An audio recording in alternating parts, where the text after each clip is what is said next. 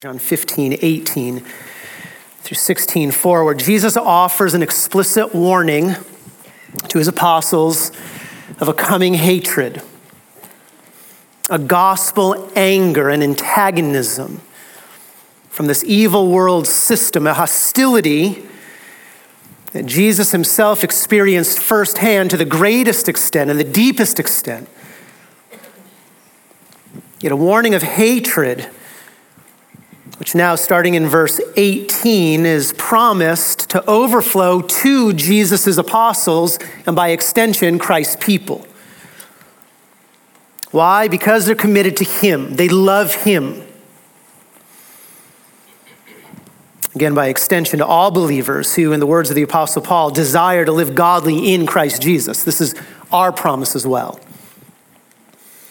So if you've been with us for the last few weeks, you know the scene. We've been in the upper room. It's been a heavy night for Jesus' men. In chapter 13, Jesus predicted that one of their own would betray him. It's a prophecy that sent shockwaves through this group. Jesus then followed it up by saying, Peter, by name, Peter would deny him. In chapter 14, still in the upper room, Jesus announces that he would be leaving them, leaving him through the cross, leaving them by ascension to his Father. And so you can add then this stirred agitation, the sorrow that now fills their shocked and fearful hearts. And then you come into chapter 15. They've left the upper room. They're on their way to the Garden of Gethsemane. And just when you think it cannot get any worse for these men, in chapter 15, Jesus promises them future heartache and coming pain. Look at verse 20. He promises them persecution energized by Satan himself. Again, why? Because they love Christ, because they're committed to him. And so as we come to the end of chapter 15, the shadow of Christ's cross is growing dark. And this darkness of evil is now promised to spill over to them. This is why Jesus prays in chapter 17. Jesus prays in verse 11, Holy Father, keep them in your name, guard them, protect them, shield them. From who? Keep them from the evil one, the one who's energizing this anger and this hatred. Why does Jesus pray this? Because he knows that chapter 18 is coming, when Satan will be let loose to do his worst against God's Son and then God's people. Turn to chapter 18 just for a moment. This is coming. Jesus knows it. He promises persecution. He then prays for endurance through it. Chapter 18, verse 3, it's all now beginning. Judas, indwelt by Satan, betrays Jesus with a kiss. Chapter 3, verse 3. In verse 12, Jesus is bound and brought to stand before the evil Sanhedrin. The Roman cohort and the commander of the officers of the Jews arrested Jesus and bound him and led him to Annas first. He's going to stand before the Sanhedrin. They've already pronounced him guilty even before trial. They've decided his execution months ago.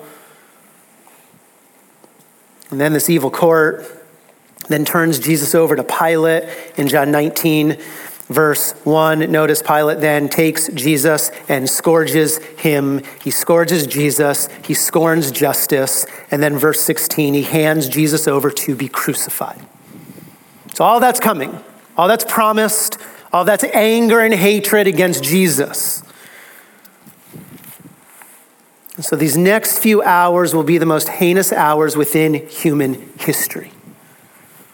Evil is never seen before or since. So back to chapter 15 then. What does Jesus promise these men? What is Jesus' message to them? And it's certainly not the common 21st century, easy to believe, trivialized hollow Joel Osteen-ish message of salvation. Everything's going to be fine. Have no worries, right? No worries because everything's going to be good on the surface. No. Jesus says we can have faith in him and a confidence in him, but understand what's coming. Because of our union with Christ and because of our commitment to his gospel, Jesus says we will experience anger against us, really against Christ, and pain and outrage from this world. And it's not just going to be any anger. No. This will be gospel anger that finds its source in Satan himself. That's what we saw in verse 18. If the world, the evil world system ruled by Satan, energized by the devil, if this world hates you, you know that it has hated me before it hated you. Hatred's coming. If you are of the world, if you are a child of Satan, the world would love its own. The problem is you're not. You're not of this world. You belong to a different realm. You're part of a different family. Why? Because I chose you out of the world. We're a recipient of Christ's grace. Because of this, the world hates you. And this is not isolated. This is going to be what Paul refers to in Philippians chapter 1. Listen to what he writes. Philippians 1:29. It has been granted for Christ's sake, not only to believe in him, and we love that, don't we? It's been granted for Christ's sake that we believe. That's sovereignty. That's grace and mercy. We believe because of Christ. But then he says this, but also to suffer for his sake. That's also been granted to us through his choosing of us. And so Jesus here, again, warns them of this anger, but it finds its source in Satan himself. And it's satanic hatred that then moves to evil action. And we see that in verse 20. Jesus says, remember the word that I said to you, a slave is not greater than his master. If they persecuted me, which they did, this is now inner rage that leads to external persecution, they will also persecute you. So he's focused there and saw the many faces, the many forms of this gospel anger, from personal insults to public humiliation, blatant intimidation, physical harm, all of it wrapped up in verse 20. Why? Why? Because the roots of gospel hatred go down deep. The roots go down deep into the heart of the sinner. Because Christ's gospel is like no other message. The world hates us. Why? Because when Christ's gospel is proclaimed, it inflames the guilty conscience they're trying to suppress. That's what we saw in verses 21 through 24. Jesus says, but all these things, all this gospel anger, they will do to you for my name's sake. Why? Because they do not know the one who sent me. Their eyes are blind to see the glory of God in the face of Christ. They're in a realm of darkness, and they love darkness. And the gospel exposes the darkness, exposes their sinfulness and fault and blame.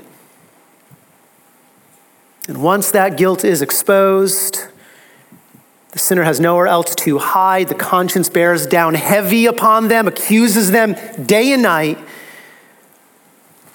Look at verse 22. This is why Jesus then says, if I had not come and spoken to them, they would not have sin. That is to say, if Christ never proclaimed his gospel, apply this to us. If we never proclaim the gospel, if we stay silent, then the world can continue in its darkness, hiding from its own sin, acting as if it has no sin, justifying its sin away, silencing its conscience.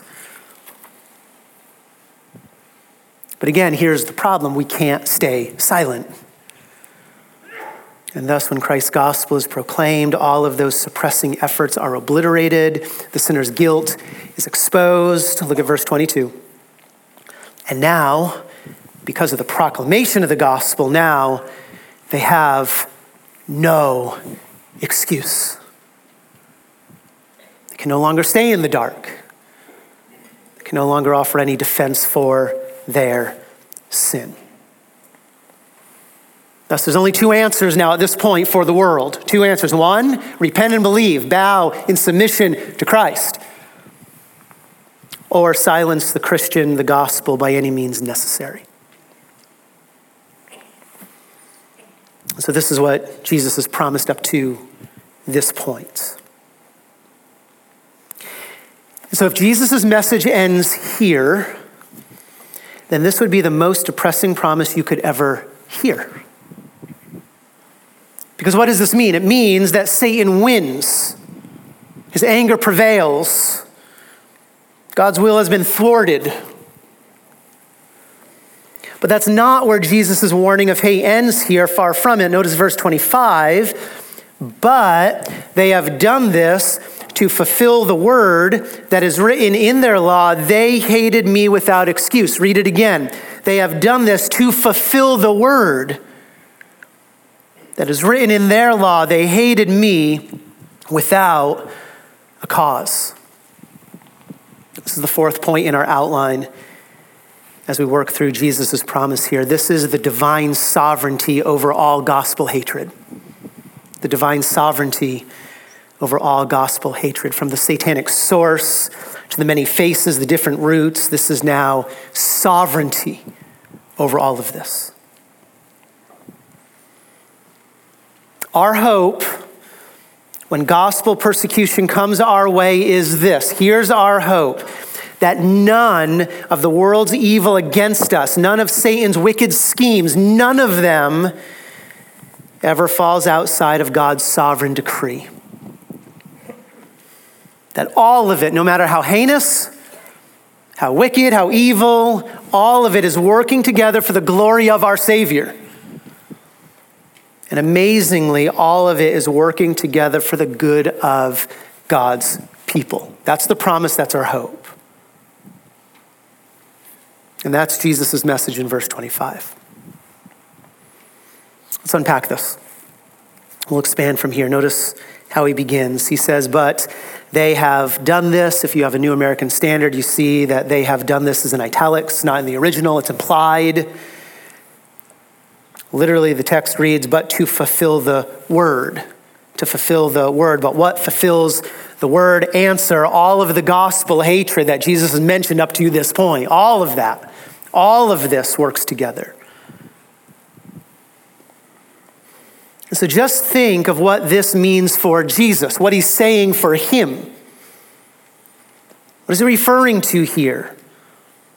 He's referring to the bribing of Judas to betray him. He's referring to wrongfully being arrested when he had committed no crime. He's referring to the Supreme Court of the land sacrificing justice to assure his death. He's referring to the religious leaders accosting him with berating accusations and then allowing false testimony to be said about him as he stands trial. He's referring to the Roman soldiers scourging him with whips of leather and bone, and then humiliating him with a crown of thorns and a purple robe, and then beating him on the head with a mocking scepter, and spitting and slapping him across the face, and forcing him to carry his own crossbar on his filleted back, then pounding nails into his hands and his feet. And before that, stripping his clothes off of him, and then raising him above the ground only to be mocked further. All of that he's referring to. He's referring to evil. Evil. This is wicked. The most heinous form of evil, to condemn to death the Lord of life and then sit there and smugly watch him. They're haughty. John Piper's right. He writes this, that Jesus will experience in a matter of hours, quote, the most spectacular sin, the apex of evil. Can't get more evil or wicked. So that's what Jesus is referring to here. But as we've seen, the evil promised in John 15 is not just for Jesus. Slave is not greater than his master. This extends to the apostles as well. Again, verse 20, if they persecuted me, they will persecute you. So what does this mean for them? These 11, well, it means horrific suffering that they would experience not only in a few hours, but the decades ahead of them. For Peter, Jesus promises that he would be imprisoned with these words, imprisoned 3 times and beaten and then ultimately crucified upside down. That's Peter's fate. For James, it meant being beheaded by Herod Agrippa, Acts 12. For Philip, it meant imprisonment, scourging, and crucifixion. For Matthew, it meant death by a sword, again, beheading. For James the Less, it meant being stoned to death. For Andrew, it meant hanging on a cross for 3 days. For Thomas, it meant death by a spear. For Bartholomew, it meant being clubbed to death. For the other Simon, the other Judas, it meant crucifixion. And for John, who writes this, it means imprisonment and banishment. That's the promise for the apostles here. That's evil, all of it. All of it's evil. It's pain, it's death. But as we've seen, John 15 is not just for the apostles either. What we see in John 17 is Jesus praying for those who believe in Christ through the apostles' word. And thus, verse 25, they have done this also refers to Christians even today. Let me give you some stats. 360 million Christians are right now, that's the number, 360 million Christians are right now living in nations that have high levels of persecution against them. 360 million. They're experiencing firsthand the gospel hatred Jesus promises here. That is 1 out of every 7 Christians in this world. They're in a place that have, it's been designated, high levels of persecution. 1 out of every 7 Christians. It's 1 in every 5 believers in Africa. 2 of every 5 believers in Asia. 1 of every 15 believers in Latin America. This is true for them. One Christian living in Nigeria, he writes this, here's the quote, once you are a Christian in Nigeria, your life is always at stake. Just reminds me of Paul, I carry around the death of Christ in my body.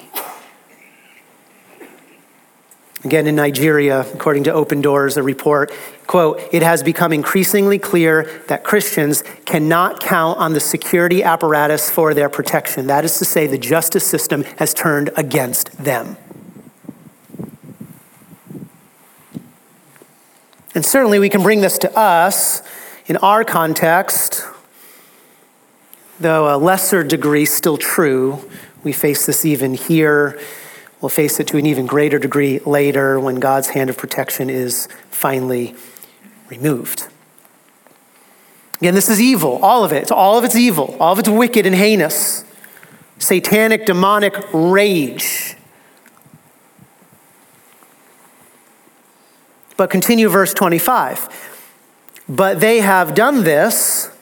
Notice what Jesus then adds, key word. They have done this to fulfill. That's the word of hope now.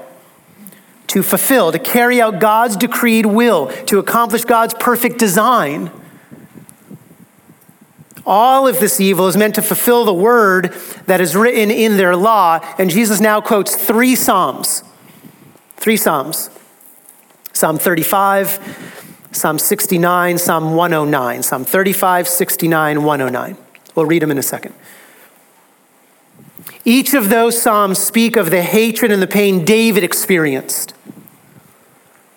Each of those Psalms are a foreshadowing of the greater David to come, the Messiah to come, that he would experience this same hatred and gospel anger. You take a look at what's promised in the Old Testament regarding the Messiah, what you see, it's not that when the Messiah comes, he'd be loved and hailed and accepted and cherished. That's not what we read. What we read is that he would be hated, and that's what we see here. They hated, Meseo, detested, abhorred.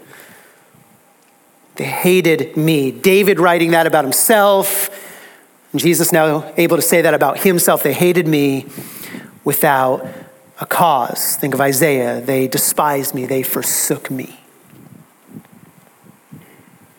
It's true for the Messiah. It's true for David. It's also true for us. Listen to Psalm 35:19. Here's David's prayer. Again, what Jesus is referring to. Do not let those who are wrongfully my enemies rejoice over me. That's what's taking place in David's life. They're rejoicing. Nor let those who hate me without cause wink maliciously. They're scheming behind his back. They're celebrating his downfall. Psalm 69:4, another Psalm of David. Those who hate me without a cause are more than the hairs of my head. Ever feel that way? They're all around. They outnumber me. And then Psalm 109. They have also surrounded me with words of hatred and fought against me without cause. They plot evil against me. They spread lies about me. And now Jesus applies that same principle that was true of David to himself, and by application, it applies to us as well. Now let's draw two ways we can indeed apply this to us. Two ways. The first is this. If the world is going to hate us, which it will do, but if the world is going to hate us, it better be because of one thing. It better be because of our stand with Christ and his gospel. According to Jesus here, there's no other reason, no other cause that is acceptable. Right? No other reason, no other cause that is acceptable. And I think that's what Peter's referring to. Peter's referring to in his application of this same principle. I'm going to read it. It's 1 Peter chapter 2. Just listen to what Peter writes. He says, what credit is there if when you sin and are harshly treated, you endure it with patience? Who cares? You sin against the world, you're treated wrongfully, and then you endure. Who cares? You've sinned. That accomplishes nothing. But if, when you do what is right, when you stand for Christ, when you're bold about his gospel, when you stand for what is right and suffer for it, and you patiently endure that, this finds favor with God. Which then he follows this up in 1 Peter chapter 3. He says, even if you should suffer for the sake of righteousness, it's so key. That's why we suffer. That's why the world hates us, for righteousness' sake. If that happens, then you're blessed. That's when you do not need to fear their intimidation or be troubled. And then notice what this standing for righteousness entails. Here it is, verse 15. It's when we sanctify Christ as Lord in our hearts. We set him as Lord. We bow before him daily. Watch now, always being ready to make a defense to everyone who asks us to give an account for the hope that we have. That's gospel hatred. If they hate you for that, then you're blessed. But if you're experiencing hatred from the world because you've sinned or are harsh against them, what? Doesn't matter. This is the only acceptable reason. It must not be because of our proud, unforgiving, unloving attitude. It must not be for that. In fact, Peter even follows this up. Give an account. Give a reason for the hope. And then he says this, with gentleness and reverence. There's a gentleness there.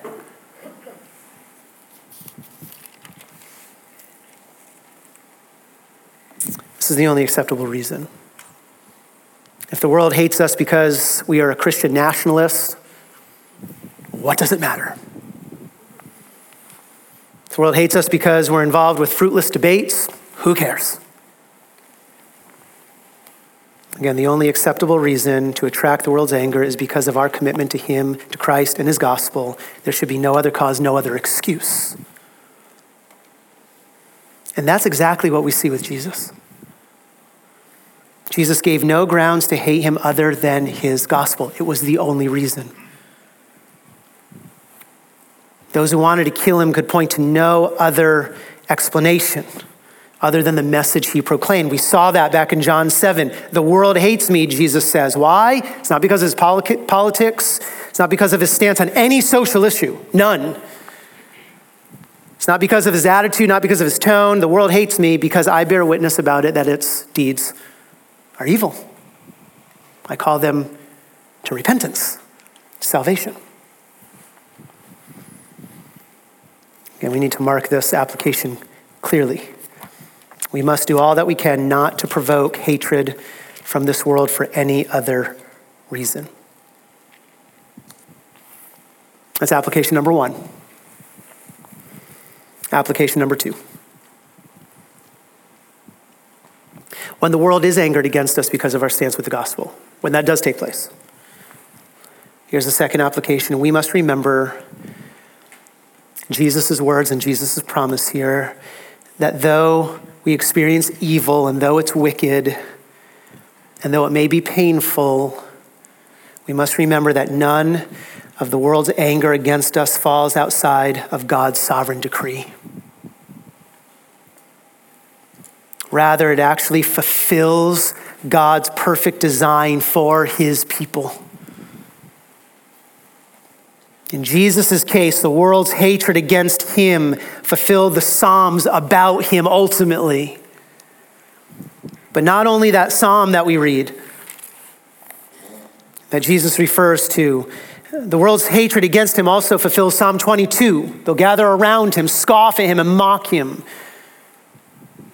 Fulfills Isaiah 53, despised and forsaken. Zechariah 11, he'll be the pierced God. Evil being used by God to fulfill his purposes. Again, the point is this: the rejection Christ experienced and the pain that he would soon suffer was not outside of God's sovereign design for his first coming at all. It was actually fulfillment of God's prophecies, his prophesied will for his son. And thus for us, when we experience the world's hatred because of our commitment to Christ, that same truth remains. We are not experiencing anything outside of God's sovereign will. No, we are fulfilling Jesus' promise in John 15, decreed by his Father. Again, the point is God's sovereignty rules over all gospel hatred. One commentator has written this: these words assure the reader that all of these predictions of persecution and death, all of them are under the control of God, right? All of this does not mean that people had become too strong for God and that matters were now no longer under his control.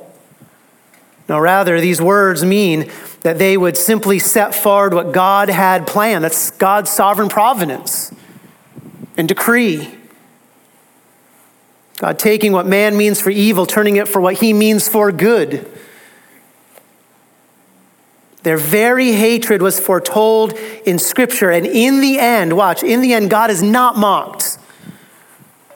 His purposes come to their appointed conclusion. Always. That is exactly what we find taking place as you trace this word fulfill In verse 25, you trace this word fulfill throughout Jesus' Passion Week.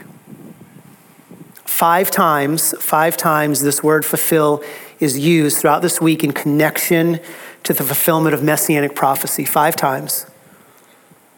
And each time it highlights God's sovereign control over the most heinous acts of sin. Each time. Look at these with me. Look at John 13. John 13 again, this is Thursday evening.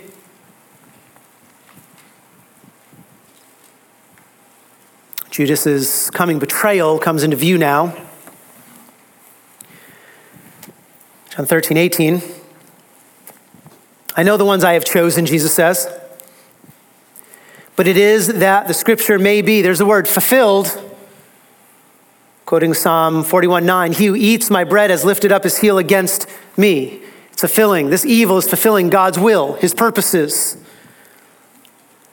In John 17:12, there's a repeat of this. The son of perdition, the one who will die in eternal death because he's the defector, the betrayer. He's going to do this so that the scripture would be fulfilled. Same word. So Judas's betrayal, though evil, though sin, though he's responsible for all of it,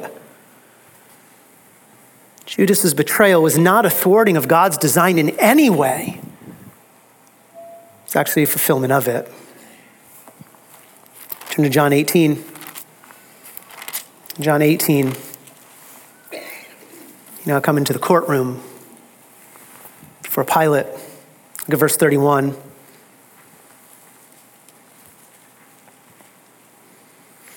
Pilate looks at the religious leaders and he says, take him yourselves. Take him yourselves. I want nothing to do with him. I've already pronounced him innocent numerous times. Take him yourselves and judge him according to your law. But the Jews are adamant here, said to him, we are not permitted to put anyone to death. If Pilate gives Jesus back to the Jews, Jesus would not have been executed on a cross. That's Gentile execution. In fact, he would not have been executed at all. The Jews do not have the authority to do this under Roman rule. And thus, if Pilate stands on principle, which he should, and if Pilate upholds righteousness, which he should, Jesus would never have died. But what does Pilate do? He does not uphold righteousness. He caves under the pressures of the mob. He spurns the law. Again, that's evil. That's the court system, judicial system turning against righteousness. That's evil. That's sin. And yet what are we told? This is all by God's sovereign design. Verse 32. All of this was to fulfill the words of Jesus, which he spoke, signifying by what kind of death he was about to die. So if there's no cowardly, sinful, evil Pilate, there is no crucifixion. If there's no crucifixion, there's no fulfillment of Psalm 22, Isaiah 53, Zechariah 12. Christ is not true, can't be trusted, because he promised this. All of this evil was meant to fulfill the words of Jesus. Again, this is God's sovereignty overruling a wicked court system and an evil ruler. Turn to John 19. John 19, where we read of the Roman guards now. Verse 24, the Roman guards are casting lots for Jesus' clothes. Why do they do this? It's meant to heap further ridicule upon him. It's meant to be a picture of the worthlessness of this man that hangs above them. So verse 24, so they said to one another, let us not tear it, but cast lots for it to decide whose it shall be. Again, that's evil. And then John adds this. This was to, what's the next word? Fulfill. This was to fulfill. This was to carry out God's decree, which had been recorded back in the Old Testament, Psalm 22. They divided my outer garments among them, and for my clothing they cast lots. wickedness promised by God to fulfill God's decree. Which then leads into verse 36, 1936. Why was Jesus speared in the side? Verse 36, for these things came to pass to fulfill the scripture, not a bone of him shall be broken. And again, another scripture says, they shall look on him whom they pierced. In every case of this fulfillment language, as you work your way through the Passion Week, every case, there is evil committed against the Son of God. Every instance. And yet John is quick to show us that though each act was evil, each act fulfills God's sovereign decree foretold in the scriptures. I think John Piper nails it with these words. Here's what he writes. From all these prophecies, we know that God foresaw and did not prevent, and therefore included in his plan that his son would be rejected, hated, absconded, betrayed, denied, condemned, spit upon, flogged, mocked, pierced, and killed. All these were explicitly in God's mind before they actually happened, as things that he planned would happen to Jesus.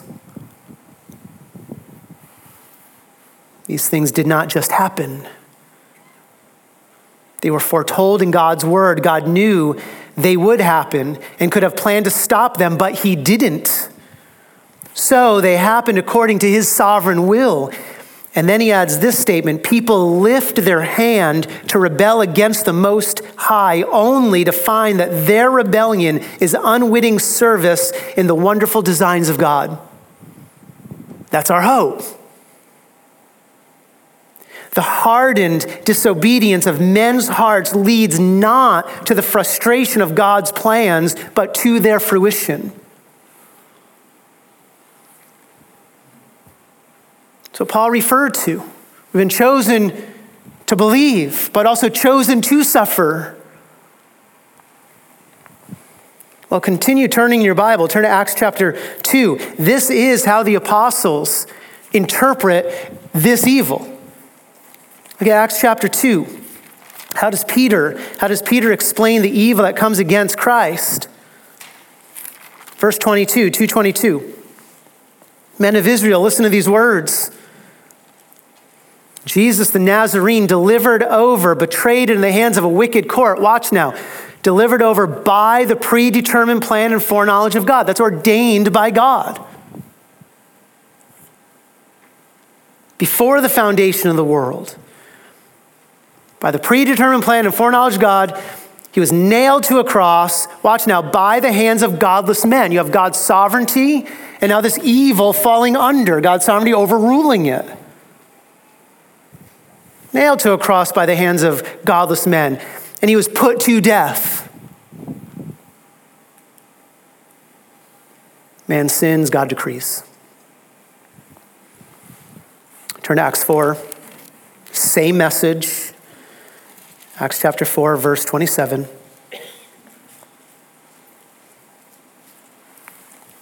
For truly in this city they were gathered together against your holy servant Jesus, whom you anointed, both Herod and Pontius Pilate, two evil world system rulers,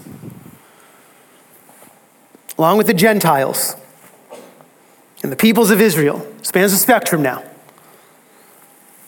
Verse 28, to do whatever your hand and your purpose predestined to occur.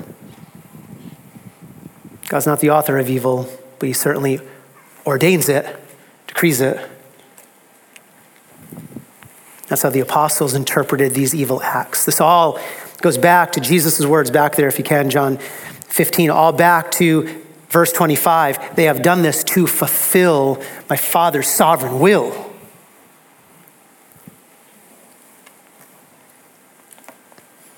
Again, the point is this, not even the grossest of evil and the most sinister of satanic rage against Christ falls outside of his Father's sovereign decree. In fact, each evil act is actually sin used by God, sovereignly allowed by God, predestined by God, ordained by God. You can choose your word, so that his redemptive purposes would be accomplished and the greatest good would be experienced by his people. And if this was true for the Son, the perfect one, how much more is this true for us? As fury rages against us because of our commitment to Christ, and gospel hatred is experienced by us because of our boldness for Jesus, and persecution might soon come our way because of our union with Christ. Again, the application in each of those scenarios is that none of that evil is evidence that God has lost his grip upon this world. None of it. Rather, it is confirmation that the Lord's sovereign decree is being fulfilled. This was the reminder, the comfort, the hope Jesus' apostles needed to hear at this moment on this night. They needed hope. This is the hope that Jesus gives. And this is the theology, this is the doctrine of sovereignty we need to embrace now, as this evil world system closes in around us.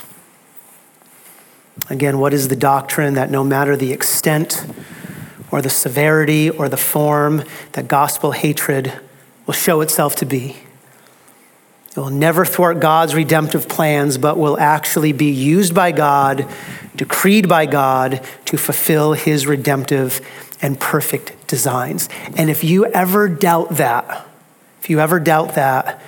then look to the cross. In fact, what we celebrate now is a living picture of that doctrine of sovereignty.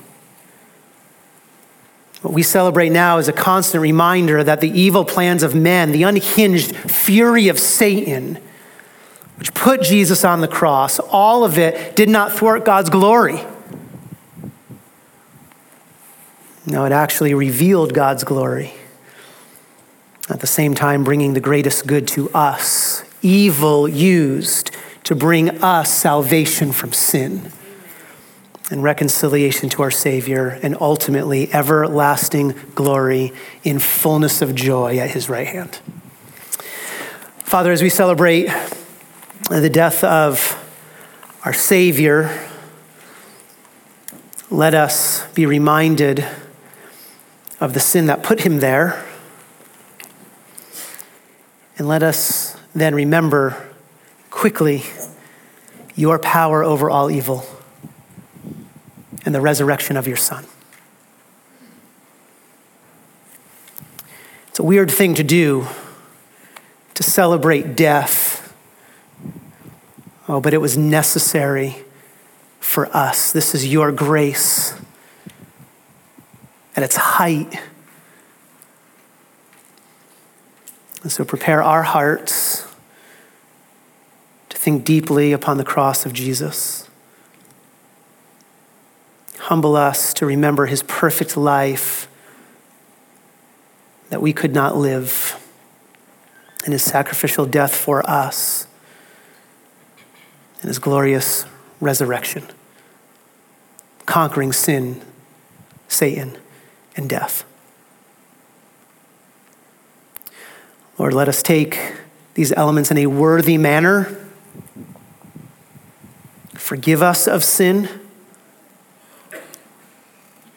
Grant us repentance to turn from sin. Cause our hearts to be soft. Allow us to offer prayers of repentance to you now so that we can celebrate this with a right heart. We pray this in Christ's name. Amen.